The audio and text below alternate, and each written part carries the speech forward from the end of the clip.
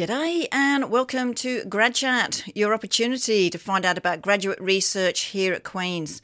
My name is CJ the DJ and I am your host for this week's Grad Chat.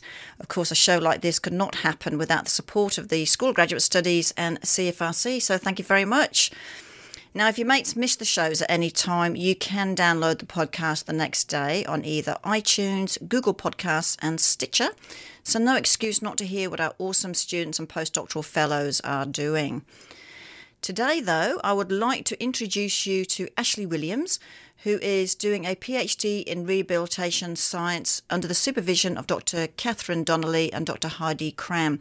Welcome to Grad Chat, Ashley. Hello, everybody. Ashley's just hightailed it here on her push bike. Oh, I don't think you call them push bikes here in Australia, do you? Oh, where are we? Canada.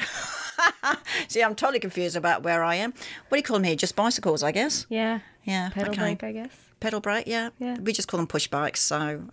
You can get the ones with the little motors on them now, I guess. Yeah, but that's not a push bike. No. Someone else is doing the work for you. Someone else is doing the work, yeah. This one, you were doing it all yourself, so you're good there. Exactly. So thank you for pedaling hard to get here. Now, rehabilitation science covers a lot of different areas and actually gets students from all sorts of backgrounds. What is your background and why did you want to come back to school to do a PhD? Yeah, so I did my undergrad at Memorial University in St. John's, Newfoundland. Worked for a few years at the YMCA and then decided I wanted to sort of focus my work a little more and decided to come back and do a master's in occupational therapy here at Queen's. Right. So then I worked in primary care for a few years.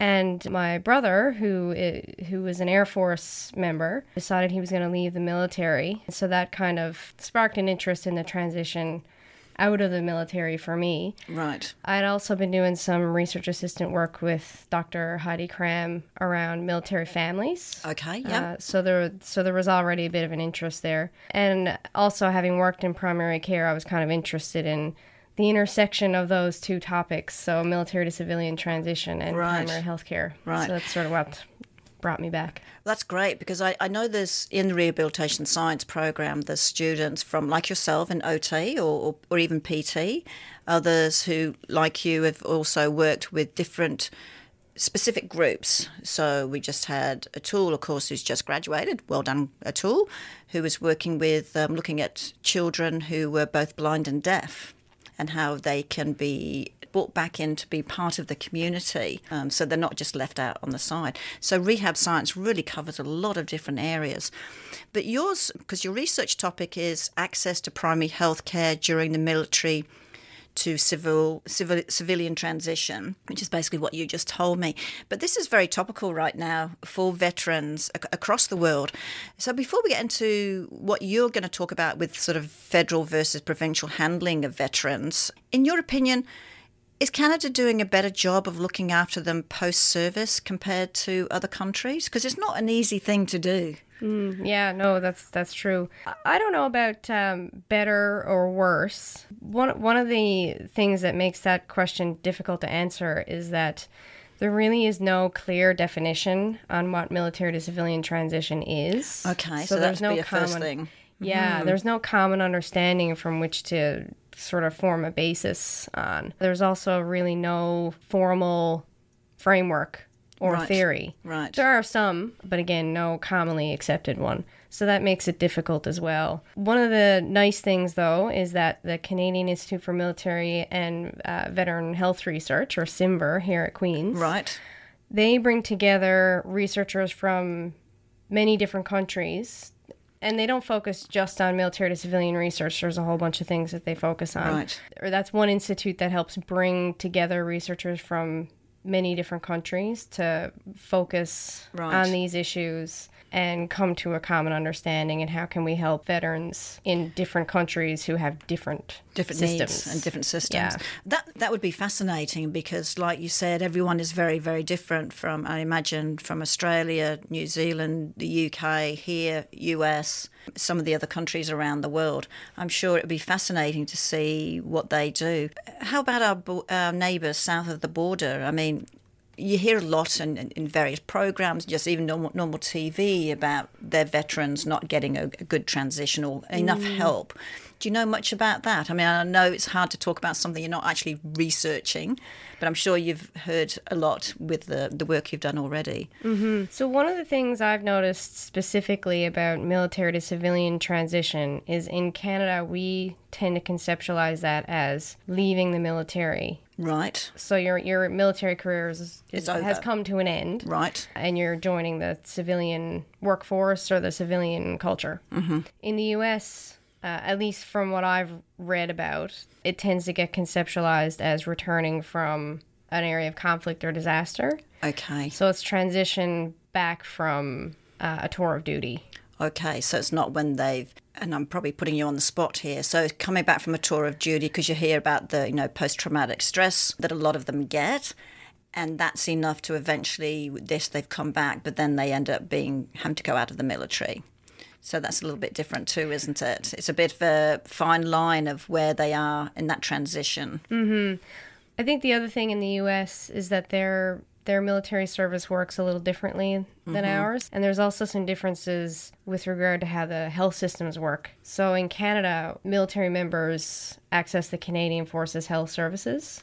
Okay. Which is a federally run health system that's separate from the systems that civilians use in provinces. Okay. And then when veterans leave service in Canada, they have to access the provincial health services that the rest of us do. Right. In the U.S., there's a little bit of a difference. And again, don't quote me because I may have this wrong. But from what I understand, the Veterans Affairs in the U.S., they do provide some primary health services. So I think the health transition looks different in the two countries, I guess, is what the bottom line is. So it's very hard to compare of which one actually works. So I guess that comes to the question, though, before we actually talk about how you're conducting your research, and you kind of alluded a little bit to it anyway. So why is this an important topic to investigate for Canada? So forget the rest of the world. Why is it important for Canada for you to be doing this research? So in Canada right now, we really don't have a research base. The experience of transitioning from the Canadian Forces Health Services to provincial health services. Right. It's been touched on in different research projects, but it's never been the main focus of a project. And there's an indication that this may be a problematic transition. Mm-hmm. So again, because the Canadian Forces Health Services is quite different from provincial health services. So you're moving from one health service to another, and they're quite different from each other. Right. And the other thing as well about military to civilian transition is that about a quarter to a third of military members already report a difficult transition, regardless of why they're leaving the military, whether it's for health reasons or a voluntary release. Right. So we already know that there's potential for it to be a difficult transition, and that health service transition can be an added component to that difficulty. Right. But we don't really know a whole lot about it. So that's sort of the piece that I want to get some clarity on. So when you're looking at the differences or that transition, okay, so when they're part of the military on this the federal system, so I guess it doesn't matter what province they're in, it's one federal, so they know exactly what they're getting, etc. And I guess being in the military, a lot of that gets paid for, yes? So they don't have to have private health cover? They do have extended health benefits, So they can opt for extended? Yeah, so, and I think that that would extend to their families as well. Okay. So the way that it works one of the reasons they're so different, or a few of the reasons they're different, is when you are posted as a military member, all of your health care is taken care of on that base. Okay. So when you move to a new base, you don't have to look for a new doctor. Right, it's always there. It's always there, and it's all the services you need are in one place. Right. Unless you need something that they can't offer through the military directly. So there's physicians on the base. They have physiotherapists, social workers. Right. Is that just for the military person, or is that for their family too? Not for the family. That's actually one of the big differences between the U.S. and Canada. Right. In the U.S., the families have access to a health system that's run by the military. In Canada, only the Canadian Forces member can access the Canadian Forces Health Services. Okay. Unless you're in a isolated posting, which is, there are very few of those. Right, okay. So for the most part, the families don't get to access the Canadian Forces Health Services. The other piece that's different, so I guess number one is that there's a lot of continuity that you don't necessarily have in the provinces, because with every move, the healthcare you need is there. You don't need to do anything. Right. The other piece is, in terms of navigation, there's really very little navigation required, part of the military member, to access services. Right. You just you either show up at sick parade, they call it. I love it. Or an appointment's made for you if you need one, and they tell you right. when you have to be there and where you have to go. Whereas as a civilian, particularly in the context of moves, you have to find out all that stuff yourself. And I guess at the moment too, in Canada, there's a shortage of GPs and things in a lot of localities. So it's hard enough finding it for your family, let alone for yourself as well. Exactly, yeah. And I guess the third piece would be that the focus of the Canadian Forces Health Services is really on maintaining the operational or smooth operation of the military itself. Right. Whereas, if you think about a community primary care clinic, they're interested in family health and community health. So there's a bit of a different focus there. Right. And that I don't want to say that it does impact it, because this is something that we don't know. But I wonder if that impacts the efficiency of the service itself. Right. Okay. So how quickly you might get access to a particular health service that you need if you're in the military versus if you're a civilian. Given the different focuses of the systems. I think you touched on it before, the transition itself moving out is a difficult one from being in the military where, like you said, everything's done for you. It's kind of like clockwork. You're on, you're off, go rest, go see this person, etc., etc. Where when you come out, then you have to virtually defend for yourself or fend for yourself and figure out all of this yourself. And even though you might have a family who's always had to do this anyway for themselves, for the actual person, it's a little tricky. I would imagine one of the biggest things with the primary healthcare is the mental attitude that a lot of these our veterans are going through, because even if they're healthy, it's the mind, it's like when people sort of first retire, even in civilian life, it's kind of, now what do I do? I'm so used to be able to, get up in the morning and know I'm going to be doing this, this and this, whereas now I don't have that. Yep. So as part of your work, are you looking with the primary healthcare, are you looking at individual cases or are you looking at in general? Because if you're looking at individual cases, I'd be looking at, to me, I'd be saying, well, how many coming with this issue of trying to get themselves into society? And it's a mental approach as opposed to, I've hurt my leg. So are you seeing differences, or is that part of it, or is it just generally looking? I think it's all part of the transition, and so it's all kind of part of what I'm interested in knowing about. So in my particular study, there's sort of two pieces. So I'm interested in knowing about what our veterans' experiences transitioning from Canadian Forces Health Services to provincial health services in the context of a military to civilian transition. Okay. So when I say experience, that could really encompass all of those things, sort of with a focus on that health transition or health services transition. And then the second piece is how are provincial interdisciplinary primary care teams providing service to veterans? Do they understand their requirements? Do they understand the needs? Do the veterans feel that their needs are understood? Is there a sense that there's an understanding of the complexity of the transition process? Right. Because one of the things that separates military to civilian transition from other types of transition or other types of career transition, like retirement, is when you enter the military, there's a sort of distinctive culture associated with that. One of the things that makes the military operate is the sense of camaraderie between members and and sort of the chain of command and the trusting in one another and working as a team to accomplish a common goal that you don't see to the same degree in the civilian world.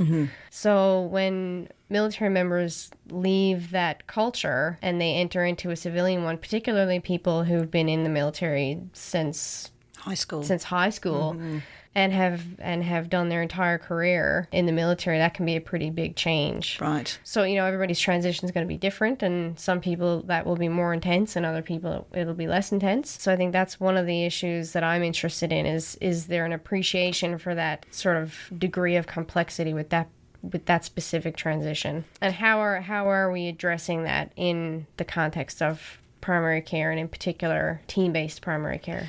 Which I would imagine would be huge. The other part I would see there, what happens with those veterans who are leaving the forces now for health reasons? And what happens to their care once they've left in civilian life? I mean, how is that transition to? Because you could have there's those that are just perfectly, well, we think, are all okay, but then the ones that are leaving because they need to, whether it's PTSD and anything else, that how does their care transition from being cared after in the military or federally to the provincial? Yeah, so as I understand it, when you leave service, you have a release date. Okay. So that's the date at which that's your last day of service, and the next day you're no longer an active member. Right. You're a veteran. Once that date passes, you no longer have access to the Canadian Forces health system or services. So the providers that you have in that system, you no longer have access to. So it's kind of a hard cutoff. So that at that point, you then need to get new healthcare providers. And there's some support to help with that. So I was going to say, because surely that would be really hard of just going, oh, sorry, no more. You're on your own now. Yeah. And there must be some sort of transfer of records and things.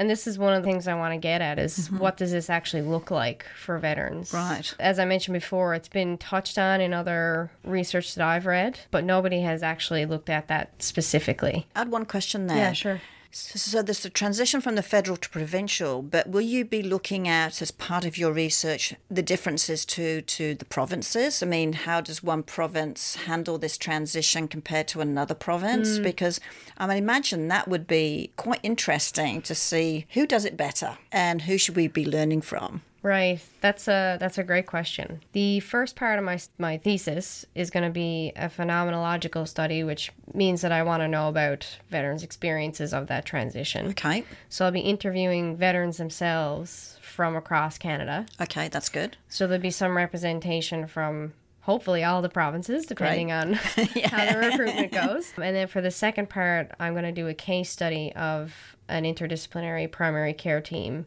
And so I'm a bit limited. I wouldn't be able to do that across Canada.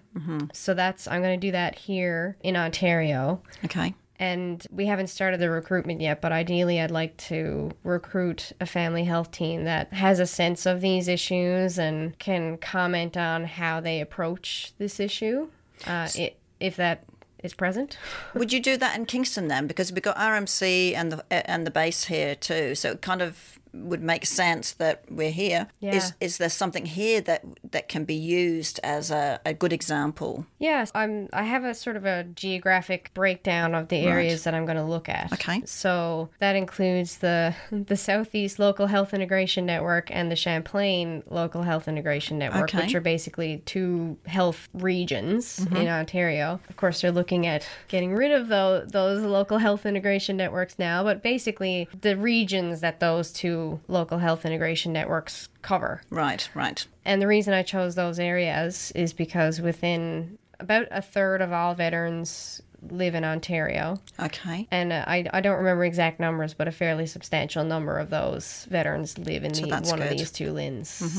So that's why I chose those two areas. And you're looking at sort of like family sort of practices. So is these the ones where you just walk down the street and pop in? Or is it practices that are private practices and things? Or is it, so which way, is it better to try and look at the ones that just walk in off the street and then they've got a sleuth of doctors for different reasons? So I think you're referring to walk-in clinics. Yes. Right. So, or is this different? So I'm interested in family health teams. Okay. Family health teams are essentially made up of a family physician or a group of family physicians. Right. And then there's also other healthcare providers that are part of that team. So they're not necessarily in the same building? Or they are? They can be. Right. I think the ones that that I've had experience with, everybody's in the same building, but I do know there are other family health teams that have different locations. Those family health teams will have a physician or a group of physicians. They'll have registered nurses. They may have social workers. They may have pharmacists. They may have psychiatrists. They may have occupational therapists. Yes. So there's a group of people located all in the same location. Right. So then they can pass off depending on who they need to go and see. Yeah, there's a greater degree of coordination and continuity. That's the goal. Which would be more like what they would have had as part of the military, where everything is there. So they're all, like you said, passing off to, depending on what their requirements are at the time. Yeah, I think it's certainly probably more representative of what their experience would be in the military than a family doctor practicing on their own. Right. So, and the other piece as well is within Canada, we're kind of moving toward team-based primary care. Which makes sense. So that's why I wanted to focus on teams, is because we're kind of moving in that direction as a country. Is there, or does this happen when our veterans are now transitioning to civilian life? Is there something that if they've already got a pre-existing condition, is there something to help them find their GP or anything? Because like I said, we do have a shortage in a lot of places around Canada of GPs, and so you'd hate to think here is someone who's done their service for the country and then they can't continue the medical requirements because they can't find a GP when they've left. Would there ever be something as part of that transition to find them, or there's certain doctors and things that will take on vets when they first transition out, if they've got a pre-existing, because that's, to me, it's a more important one, that they need to keep that health cover. Right, yeah, there's a greater need to have access. Yeah. So there's a triennial survey, so a survey that Veterans Affairs does every 3 years, called the Life After Service Survey. Okay. And the data that's come out of that indicates that people who release for medical reasons are actually more likely to have a family doctor when they leave. Okay. So for medical releases, there's usually a greater degree of support. Assistance too. Through the transition process. So that being said, though, if you look at that data, people are less likely to have a physician in the first couple of years after they leave in comparison to 5 years, say. Right. So I'm kind of interested in that area. That 2-year lag. Yeah, I'm kind of interested in what happens immediately after. Right. So there is an indication that people with medical releases have they're more likely to have a family physician than someone who doesn't. However, I mentioned earlier about anywhere from 25% to about a third of veterans indicate a difficult transition, and they're not all medical releases. Right. So there's another group that we have to be careful with. Yeah, so I wonder what's going on there, and what does that health transition look like for them. So I'd like to get a mix of, for the first part of the study, I'd like to get a mix of experiences, so people who've had medical releases, people who release voluntarily, and then varying degrees of, or varying... Well, there's those that have been in for 10 years as opposed to those who've been in 30 years. That's what I'm trying to say, yeah. So that's a huge difference of... Exactly, yeah. So years of service, how does that impact that transition? Right. So I want to try to get a range of experiences to see how do they differ, how are they the same. Are you allowed to ask in some of the stuff that you're doing, how many deployments that they've had? Because I imagine that would have an impact too on them. Yeah, so that's definitely one of the questions that I'll include in the interview. Yeah, so the deployments could have an impact, and we'll be able to sort of look at what that looks like. The other interesting thing, just thinking about health issues, is one of the most common health issues that are reported by veterans in these Life After Service surveys are actually pain, so chronic pain. Right. I can't remember if it's back pain, but it's pain. Right. Arthritis. Okay. And there's actually a greater degree of, there's a higher prevalence of depression than PTSD. I would imagine that, because it's a big jump from the strict known facts, what you're going to have each day, to suddenly you're on your own. Yeah. And they all exist in higher prevalences than you see in the general Canadian population. Okay. So there's an indication that they look different than the general population in terms of health.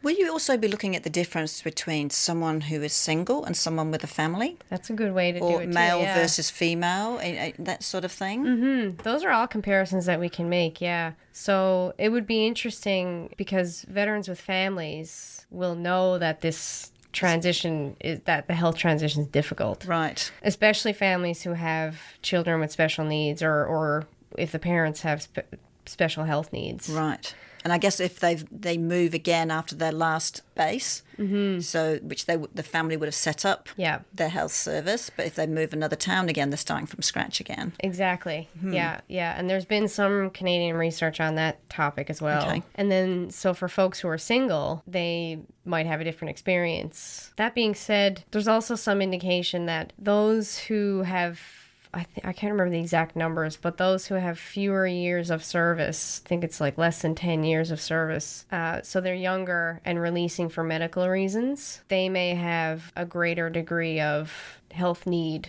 Right. Than someone who, had a 30-year career. They may have some like chronic pain or arthritis just from having a more physical job. But there's different needs there. So One's because they're at the end of their career versus someone who needs to get back and get another job. Yeah, or they may have a disability that they didn't have before they joined. So, do you know if those that do leave the military with some sort of chronic injury, which could have an impact on their next job, is there some sort of training given to them? Because there's one thing about looking just at the health, but also when you're leaving something where you've been in service to come out and then suddenly find, okay, what else can I do? Do they get some other extra like job career training?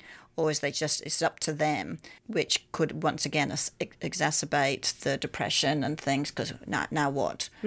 So did they get to the training? Because it all links, doesn't it? Yeah. So the medical release can be a really protracted process. It can take a long time from the point at which you're injured to the point at which you're officially released. Okay. And there are programs available through Canadian Armed Forces and Veterans Affairs for retraining. For funding for retraining. Okay. So I think one of the issues is that because they both have these programs, there can be some confusion around, which one you should go with, or even knowledge that these things exist. But again, those who have medical release tend to have a little bit more support than those who don't release for medical reasons. So there are programs available, but it can be a pretty complex web that's hard to kind of navigate on your own. So apart from how much follow-up do the defensive forces have with their veterans from when they leave to check on them? Because you'd like to think that they're checking to make sure that they're okay. That's a good question. So veterans can make a VAC account or a Veterans Affairs Canada account, but not everybody is eligible for things like case management or some of the programs that Veterans Affairs has, like vocational rehabilitation. Okay.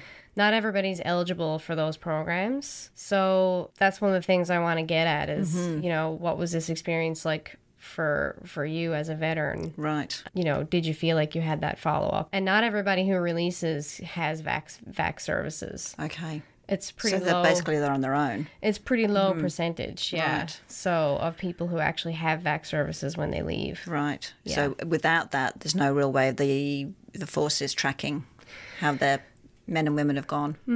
Yeah, and there's, there are some services that they provide before the person leaves. Right. But we don't really know what the experience looks like through the transition. You've got your work cut out for you. I do. I think one of the nice things is about what you're doing is that you're going to be highlighting, what is the experience like of our men and women who have served the country, which I think is really, really important. I'm sure everyone would be really behind what you're trying to do here to find out, okay, are we doing a good job at looking after them after? And I know at some stage, depending on when they leave, at some stage they've got to start looking after themselves, but that transition is really, really important in anything, even from high school to university. Yeah. That's a huge transition Absolutely. for our kids. Yeah. And we spend a lot of time and effort to help with that transition. We should absolutely be doing the same for our men and women in the services. Yeah, and then I've had some exposure to military family health research through research assistantships with Dr. Cram. But the other thing too, I think that's important to always remember as the sort of the foundational piece is Canadian Forces members sacrifice a lot in service of the country. Yeah. And so do their families. Yes. And so it's important, not only is it important, but I think we have an obligation to make sure that the transition out of their military service is as smooth as it can possibly be. I would totally agree. And that they have a successful transition, whatever that means for them. Yes, exactly. Yeah. So before we wrap up, is there anything else that you have found or wish to say about this topic? Because it is, like I said, it is topical right now. Yeah, for sure. I think one thing I'd point out is sometimes I think there tends to be a depiction of veterans as having, like, you hear about PTSD a lot in the military. Right. And so I think sometimes the emphasis on that can kind of create a narrative of veterans as, having all these issues. They're all broken. And I'm not sure that that's necessarily an accurate depiction of. So as I mentioned earlier, about 25% to a third of veterans have difficulty during the military-civilian transition, but that means that 70 to 75% are doing all right. Do well. So I think it's important to point out that, there's a lot of resilience there. Yes. But it's important to make sure that for the people who do have difficulty during this time, that we do everything we can to make sure that the folks who are having some difficulty have as much support as we can get, as we can provide, and the most effective support that we can provide. Right. That makes total sense, because we can always certainly take it out of context, can't we? Very easy. That's why sometimes the numbers are good, because like you said, 25 are having potential difficulties, but that meant 75 is okay. They're doing all right. Yeah. So, and those are self-reported numbers. Right. So that's the veterans themselves reporting, though, that they're doing okay. Which is important. It's coming from them. Yeah. Thank you for that. Yeah, thank you. I think you've hit it on the nail with this research, and I wish you the best of luck with it. I'm sure the information that you gather is going to be fascinating. Hopefully it's more positive than thinking we're not doing enough at all. So hopefully there's some positives in there, but also something that you can put forward to say, okay, this is what we need to do moving forward. Absolutely. Yeah, that's what I want. I want to be able to have some actionable steps that we can take. Great. Fantastic, Ashley. Thank you very much for coming on the show. I really do appreciate you talking about this because, like I said, it is very topical, and we do have, what's the word I'm looking for? Like you said, an obligation to look after our servicemen and women, both while they're there, in service and out. So thank you for sharing that with us, and best of luck with it. Thank you. I know you've got much. a fair way to go, but it'll fly through like this. This interview. It's flown through. Yes. Thank you so much for having me. No worries at all. So that's it, everyone. Another week of Grad Chat sadly comes to an end. Don't forget you can download this show from either iTunes, Google Podcasts or Stitcher. Just type in Grad Chat. Until next week, this is CJ the DJ signing off with a big hooray.